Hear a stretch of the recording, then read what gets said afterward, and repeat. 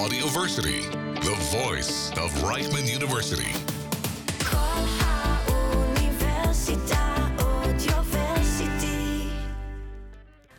And there's a bunch of chefs, Israeli chefs that came, and even some chefs in Singapore, which is pretty cool. People are excited about it. They can't tell the difference. I'm not sure if you can't tell the difference. We're not trying to imitate meat. It's well, but aren't you? I mean, you're creating a meat. It's complementary. Actually, serious. Amazing conversations from Israel, all topics considered, with Aaron Poris and Channa Rifkin. Welcome to the Actually Serious podcast, where we focus on the most interesting and innovative from Israel, with all topics and the humans behind them considered. I'm Aaron Poris, and we're coming at you on Audioversity in partnership with No Camels, the leading site on Israeli innovation news. And I'm joined here, of course, with my executive producer, Channa Rifkin. Hello.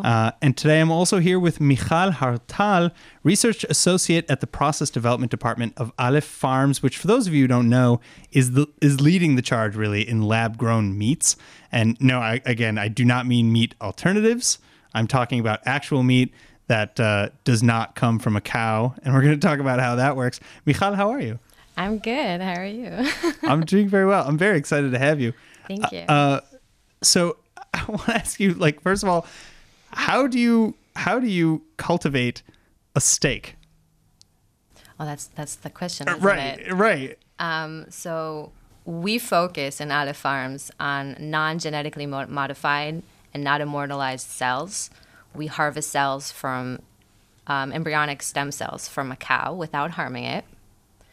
And we grow and we proliferate these cells, and they're basically a bank that we can use to differentiate into muscle cells on a plant-based matrix.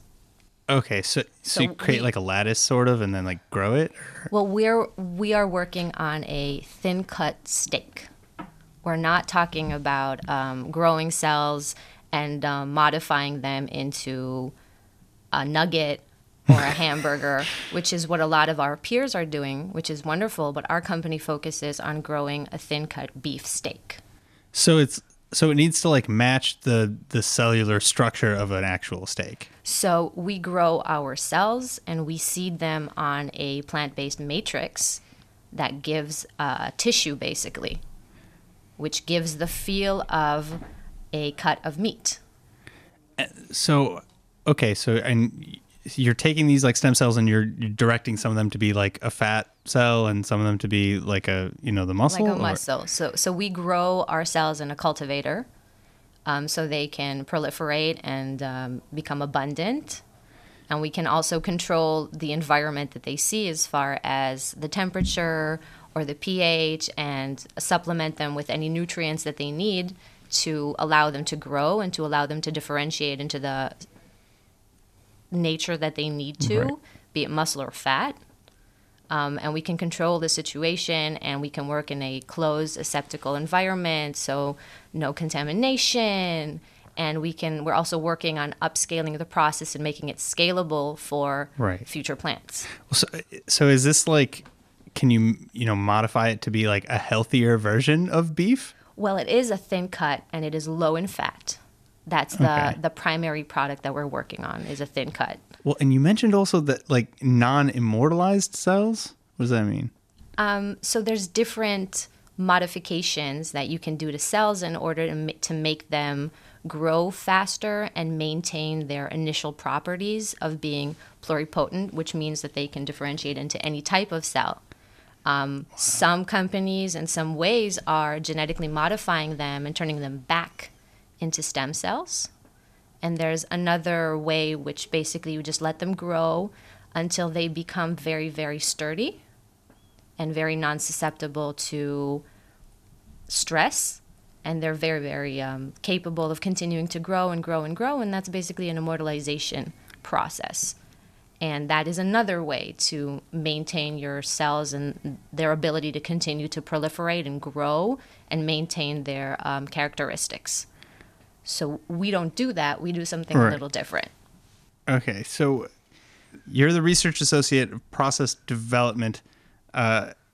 What exactly do you do then in the building of the steak? So basically, process development is what it sounds like. It's developing the process of the cultivating of our cultivated meat.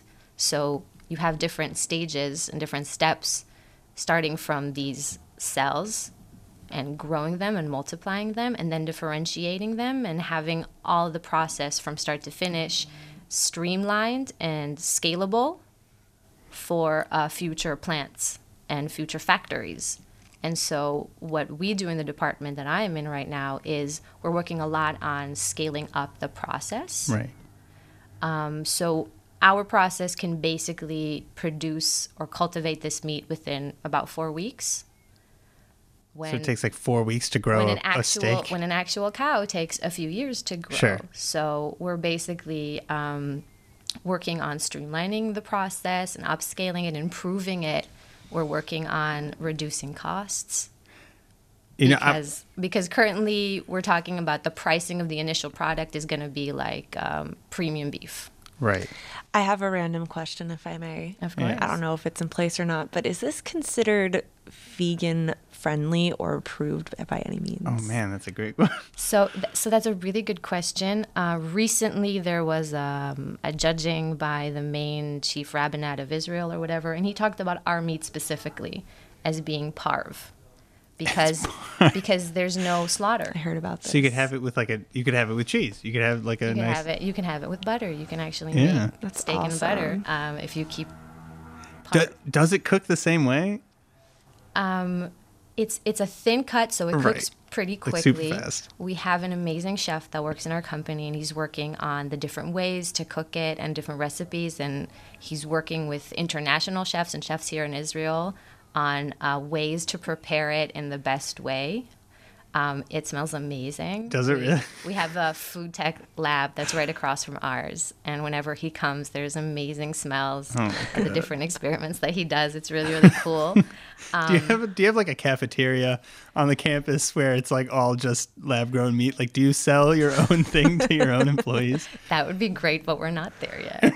Oh my God. We do have a visitors center because the pilot plant has been constructed and they're actually starting to run. And so we're working on upscaling the process towards production, and it's pretty cool. And we have chefs coming to visit and a lot of visitors and sometimes high schools and all sorts of people, so they get to see the company. We moved to new offices about a year ago, so they're much bigger, they're much nicer. We got high-tech labs and a lot of new equipment, which is really, really cool. Well, and so speaking of, I know you sent some of this stuff with Eitan Stevie, Israel's second astronaut, into space. Yeah, earlier, that was a really cool project. Actually, we have a space team, right? Like Alpha Zero, I think, right? Yeah, led by a really wonderful scientist who also led the whole transaction, the whole communication with the rabbis about getting the parv. I love that, by the way. And the so coolest thing ever. It's actually really cool. We sent cells up to space. It was a lab on chip. It was a chip that has an actual little. It's also an incubator, and also the medium goes in. And basically, we sent the cells up to space. We let them proliferate for a few days and then differentiate, and then they were sent back down. So the astronauts didn't have like a little steak dinner or something. That's so sad. Eitan had to kind of just press a button, but he worked hard. I mean, he went up there with a bunch of experiments for a bunch of companies and universities. He worked really hard, but it was really cool. And the cool thing was that I was actually still working in the analytical department, and I got to produce the RNA from the cells that came back from space. Yeah, it was really cool. It was very nerve-wracking, but it was very cool. This is so appropriate since it's Israel Space Week, by the way. If you're listening, this is a long time ago, but yeah, this is Israel Space Week. Well, it's if it grows in 0G, did you get a spherical steak? Oh, we didn't grow this steak. We're just starting with the cells to see how they differentiate and how they grow up in space. We also had the same experiment done here on Earth, here in Herzliya. Oh, to compare the difference? Yeah, to compare the difference. I can't really speak to the results because it was my parting project before I moved to a different department. But it was very, very cool. Again, led by an extraordinary scientist and a wonderful person. And, we are hopefully will take part at the next mission. Right. I mean, I don't know, but we're working on continuing the project. Like, I'm so floored by so much of this right now. Like, okay, how did you get to Aleph Farms, I guess, is my next thing. So actually, I was working at a different company. I was working for 2.5 years in a biotech company researching a treatment for a very, very terrible disease in children. And unfortunately, due to COVID and budgetary cuts, I was fired. Really? So I found myself in the middle of COVID, unemployed and very, very surprised because I didn't see it coming. And then I basically just found an ad in Drushim, and I sent my resume, and this same day or the next day, Wow. Human Resources called. A wonderful, lovely lady called, and we had a great conversation, and she basically said, we need someone for the analytical department. Do you know these methods and these things? And I said, sure. And a couple hours later, the manager of the department, because she was by herself at the time, called me. We had a short interview, and she said, can you come on Sunday? I came on Sunday, had an interview with the VP R&D, and basically they said, when are you coming? They needed someone to come. I needed a job. Right. It sounded fascinating. It sounded interesting. I came in to have an interview with the CEO at the time as well, and everything just kind of clicked. And, I'm also a nutritionist, so I have a connection to food. And due to many years of working with laboratory animals, I stopped eating meat a few years ago. Right. Because it was too much. And just I know you've told me some terrible stories. I had no idea it was so brutal to work in that kind of lab. It's just it's hard. It's hard, and I'm really happy I found a job in the field of science where I don't have to work with laboratory animals, which I completely understand the need for it at this point in time. But it's really hard, and I enjoy working with cell cultures, and I've learned many new methods, including working with cultivators, which is something that's completely new to me. But the whole vision of Aleph Farms, the sustainability, the food security, we're talking about cultivating meat, not to replace conventional meat. Right. We have... Why not? Why not? Because it's not something that's supposed to come instead of. We believe in working with the meat companies and with farmers. It's their work, it's their livelihood, it's what they do, it's what they believe in. The whole point is working with the companies and with the farmers, and hopefully cultivated meat will become the routine meat that we eat, and conventional meat will be the extra. It will be the more premium things that we eat, and you'll be able to save land and save water and reduce methane gas emissions and still have cows live happily, and people can enjoy meat without hurting them all the time. So when you take cells from a cow to cultivate, right, or cow's embryo, remind me where you get the cells from exactly? It's embryonic stem cells. Okay, so it's from embryo. So from the embryo. And then for like every batch of steaks, you need a whole new set of embryonic stem cells, or can you revert cells back down or something? No. So what we do is we try and maintain and grow these cells while maintaining their stem cellness, so you can have a whole bank, and then from one small ampule of so many cells, you can grow so many steaks. And that's part of the whole cultivators, is growing and multiplying these cells and letting them proliferate in larger quantities in a regulated, controlled environment, which is something that they do in many food tech companies. Right. They work with cultivators, and you can grow a mass of cells. Well, and I mean, I know from just reading like other scientific literature and articles and whatever, like that we are capable of taking a cell and maybe reverting it supposedly to a stem cell, no? So that's part of the genetically modified and what many people do.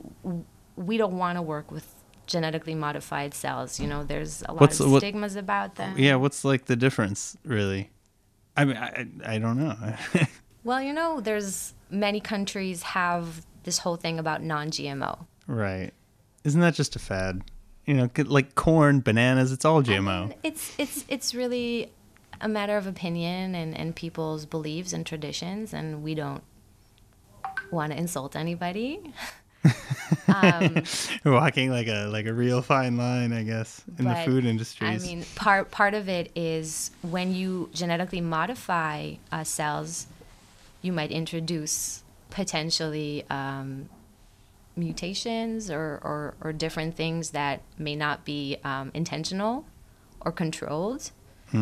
Obviously, companies that work with it do many testing to ensure that even if there are mutations, they're non-pathogenic or anything like that. But in order to avoid all of that and work with something that's scalable, because genetically modifying cells is also expensive. Right. And that's also a lot of what we work on is the scalability of the process in order to grow it and also be able to kind of have it all around the world. Wow. I have to say, like, something keeps coming to mind right now when we're talking about, like, mixing these cells together and doing whatever. Like, I keep thinking of The Fly with Jeff Goldblum. Do you ever see that movie? No, but I think you've told me about it. It is nothing like that. No. It's just introducing like some fly accidentally getting his DNA mixed in and you end up with a very weird steak. Is what I'm thinking. That could be hilarious. But as I said, we work in closed cultivators in order to ensure flies do not get into the cultivators that's probably, and contaminate our steak. It's probably for everybody's best interest. Probably, yeah. All right. I know that we have you have $623 million, I read, in alternative protein development raised in 2021. Why do you think Israel is this hotspot for this kind of industry? Because I know that you have competitors in Sweden. I know Leo DiCaprio, for example, he invested both in Aleph Farms and in some other. Well, we don't look at them as competitors. We see them as peers. And I'm not just being diplomatic. Right. Honestly, and I truly believe that the more companies work on cultivated meat, cultivated milk, cultivated fish, there's cultivated honey, there's a whole bunch of different cultivated foods, which is important because the population of the world is growing. And sustainability is important. And reducing carbon imprint is important because we want to live here and we want our children to live here. And that means we need to take steps in order to change the situation, and this is part of it. It is finding a more sustainable way to grow food and supply it, especially in countries where they don't have the land or they don't have the climate to grow animals. Where's your target market for this? Is this Western, quote unquote, first world countries? So we have collaborations, and we're working with a few of the largest meat companies in the world. Right. We have Cargill in the U.S. There's a company in Brazil. We're working with Thai Union. Oh yeah, you are. You're working with Thai. And Mitsubishi in Japan is also part of the board or whatever. Because when I think cars, I think meat. True. And currently, we're preparing to launch first here in Israel and in Singapore because Singapore has regulations that allow cultivated meats. They've started with cultivated chicken. They already have it. Wow, I wouldn't have even considered,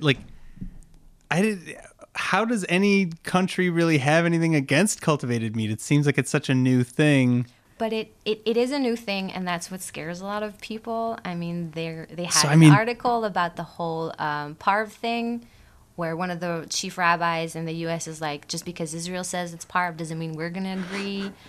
We need to check. We need to look into it. We have to check our literature because on growing meat. Because it's different. Because there's no slaughter. So is it halal? Is it kosher? What is it? You don't. Is that the argument for what makes something meat in the rules of kashrut? In the rules of kashrut and halal, as well as other religions or sects that believe in the purity of food. Right. Part of it is the way that you slaughter the animal. But there's no slaughter of animals. So where do you put it? But there's also an aspect of you're not supposed to mix the mother and the baby.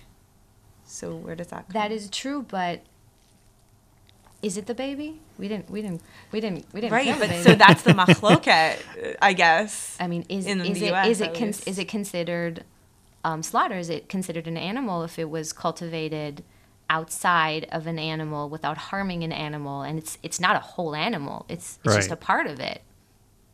This might be revolutionary for kashrut Which- and halal. Well, here's a question, right? You're creating these thin steaks, right? Is that like New York strip? Like what cut of beef, if you were to place this on the body of a cow? I'm so not the person to ask this because I don't eat meat. But we actually have like an internal food course that's really cool. We started it recently in the company, and it's every 2 weeks, and it's either somebody from food tech or a nutritionist came and talked to us. That's awesome. And just a couple weeks ago, our chef had a whole conversation and a whole lesson about the different cuts of meat, and I think he said it's like a cinta Okay. because it's That's a very nice very cut. it's very very thin. It's very very lean. Right. And again, many people have tried it. I mean, even our current prime minister tried it when he came to visit like a year and a half ago. And there's a bunch of chefs, Israeli chefs, that came, and even some chefs in Singapore, which is pretty cool. People are excited about They it. can't tell the difference.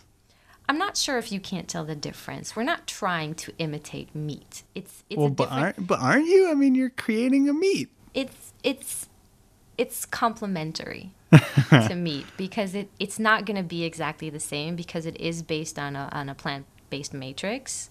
Right. It's not 100% meat. But so is what remains of the plant-based matrix in the final product? It's part of the final product. It's in there.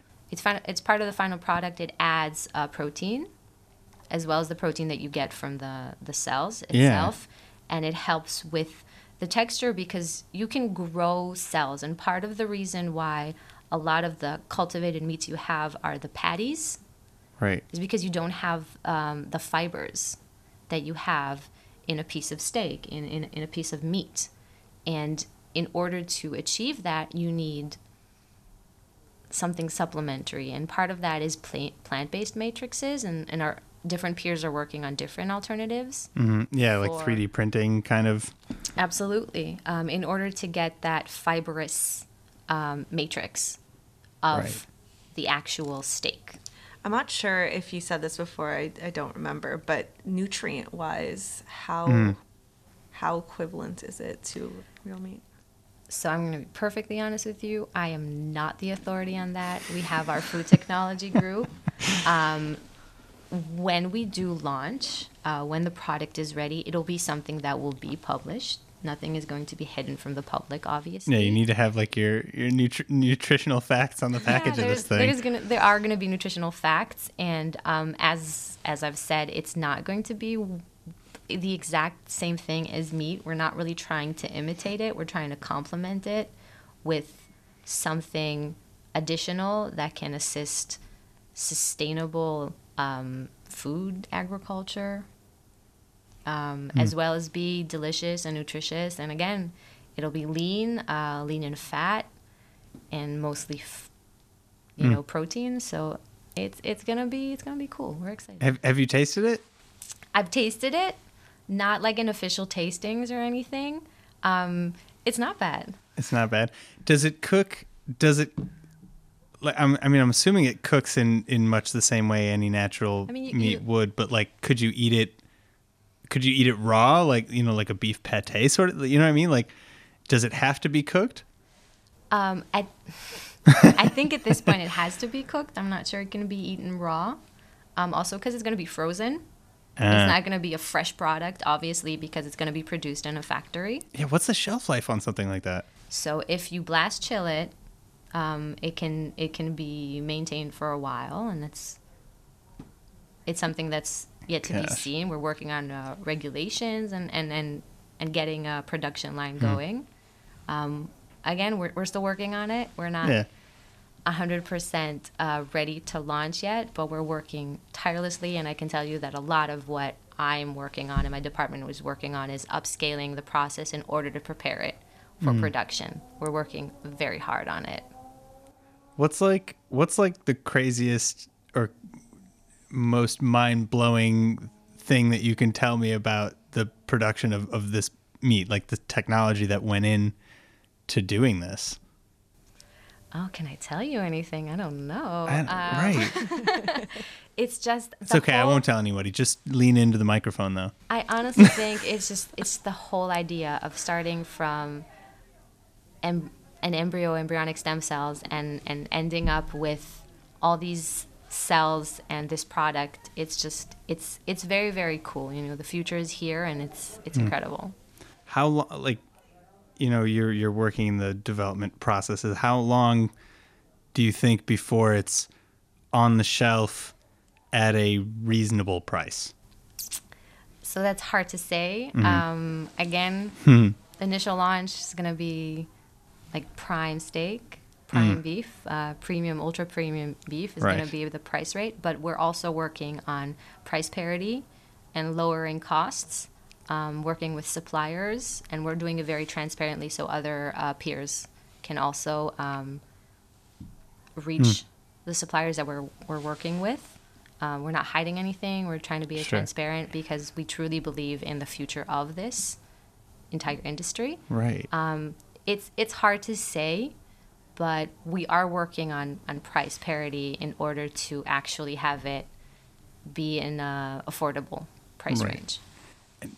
And I mean, you said earlier that you're not working on like nuggets and like processed meats and things like that, or at least recreating them. But like, are you going to expand beyond beef, beyond steaks? Well, we are, and we're already working on cultivated collagen, looking at what else we can, a strategy of the whole animal and not just the meat, which is a very, very small part of the animal. We already have a proof of concept of cultivating collagen, and we're working on the different applications that it can be used for. Could that be like medical applications? Could that be, you know, how much of this?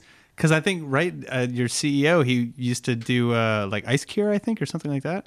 I mean, it could be cosmetics, it can be fabrics, it can be anything really. Wow. It's collagen. Collagen is very big in the world. It's very important, and it's very cool. We're also working on that. Yeah. Oh wow, I can't wait. I really want to try some of this though, because I feel like I've been burned before in the alternative meats. Again, industry. Not an alternative meat. Not an alternative meat. That's true. But I mean, you know, maybe you can come visit one day when the chef is there, and I can sneak you in. You know, what do people say is like from your colleagues and everyone like that works there with you, is like the best way to eat it? Is there like a consensus on like the yummiest dish? Honestly, the chef changes it up all the time. He has a very cool dish that he does for like fancy, important visitors, where he cooks it and then he wraps it around asparagus, and it looks amazing. How thin are we talking? We're talking thin. Like real thin. We're talking like thin. Deli meat thin, or no. It's just a very thin cut, very tender. Why not a thicker cut? Does it matter in terms of the growth process? Like, could you not make just a thicker lattice or something and grow it on that?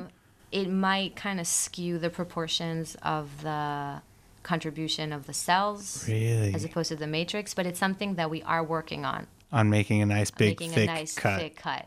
But this is an initial product that we are hopefully close to achieving. All right.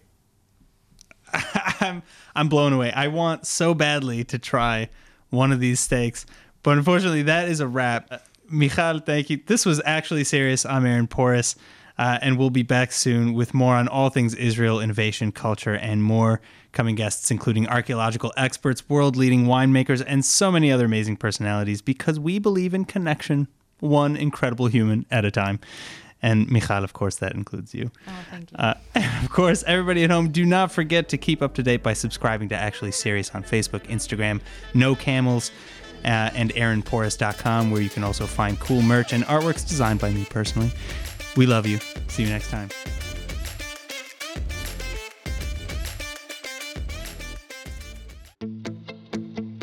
All our shows and podcasts available online on our website and on all podcast platforms.